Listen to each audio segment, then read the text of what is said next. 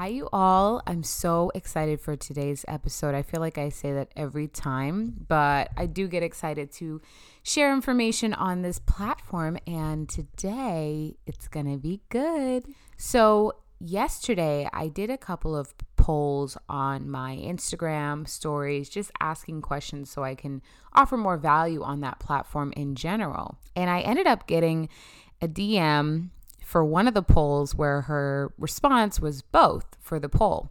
And so I asked her straight up, hey, what specifically do you have questions about these two things so I know I can offer value? And her response was, I'm curious how to show up online authentically and get my followers to like and trust me.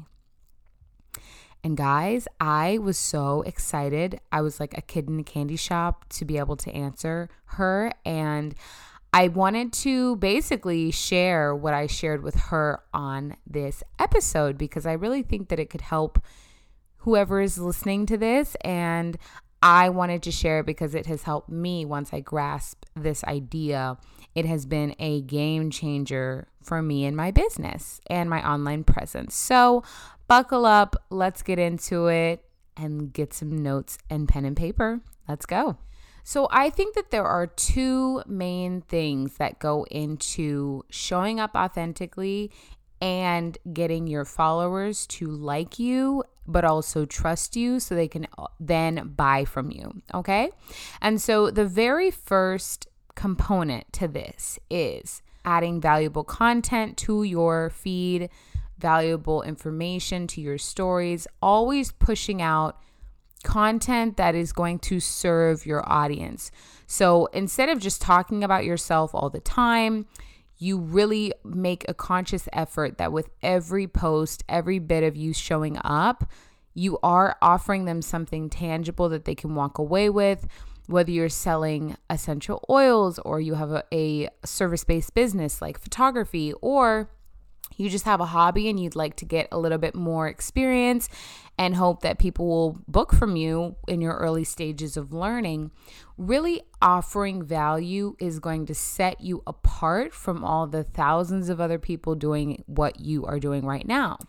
And when you add value to people's lives, it can be really easy to fall into the trap of, well, they probably already know this. This is a no-brainer. Why do I have to share this stuff with them? I'm going to look silly. But trust me when I say not everyone knows what you know. What comes easy for you is not going to come easy to other people. That's why you're in the field that you're in and they're in the field that they're in. You have the knowledge and the bandwidth to share all this information that you have learned, and it could potentially change someone's life. So why would you hoard that information? Why not give freely and then watch as things come back to you? I mean, isn't that what blessings are all about?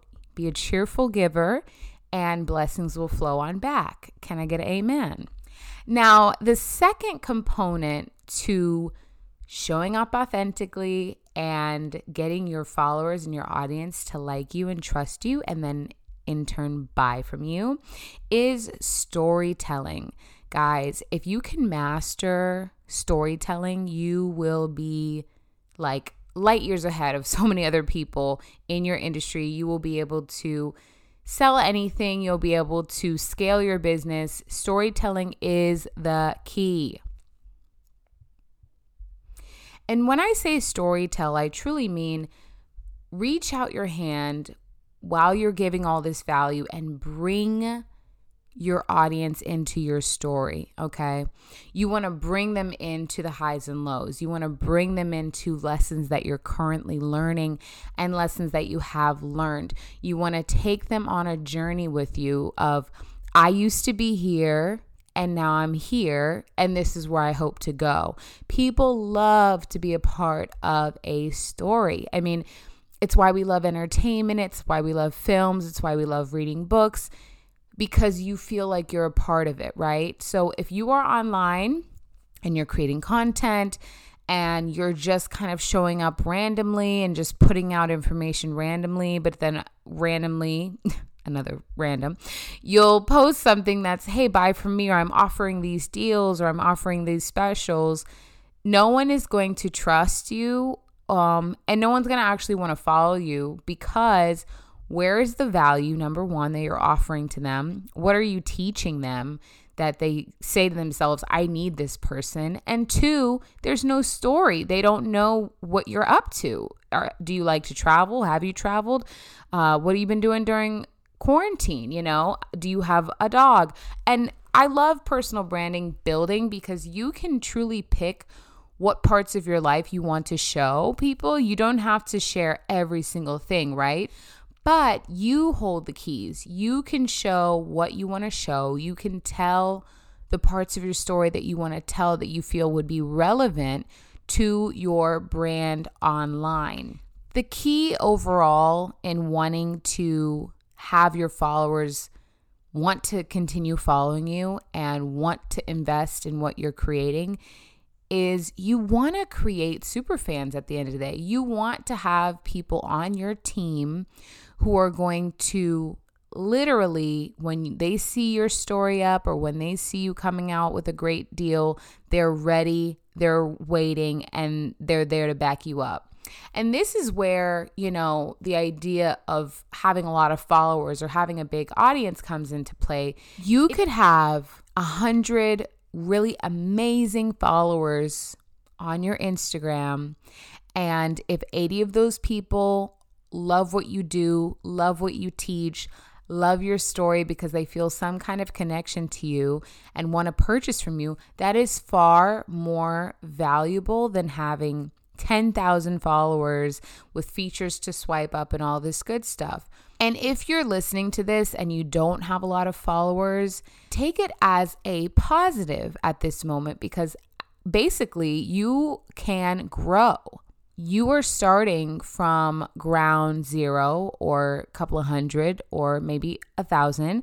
You're starting from a place where you can practice being the expert. You can practice offering value to the people that are following you, so that as you grow, those who start flocking to you and those who start following you, they are going to be quality. It's much harder to pivot and start teaching and start telling a whole new brand new story when you have a lot of followers, because you might lose some. But at the end of the day, what we're trying to do when we are building our brands online is to have quality over quantity, okay? So we want to add value that is going to bring in quality people who will trust us, like us, and want to buy from us. And when someone trusts you and likes you, it's because they resonate with your story. So really, I would encourage you to take time this week and maybe write down what story you want to tell. And I think it's funny because when we were doing voice memos back and forth with one of my followers who ignited this episode, she told me, well, Tina, I'm kind of an introvert. I feel like I'm kind of boring. And I thought that was so funny because I'm like, she's not boring. I actually follow her and I think her stuff is great, but she sees herself as not being this outgoing, crazy, witty, bop, bop, bop, all over the place kind of girl.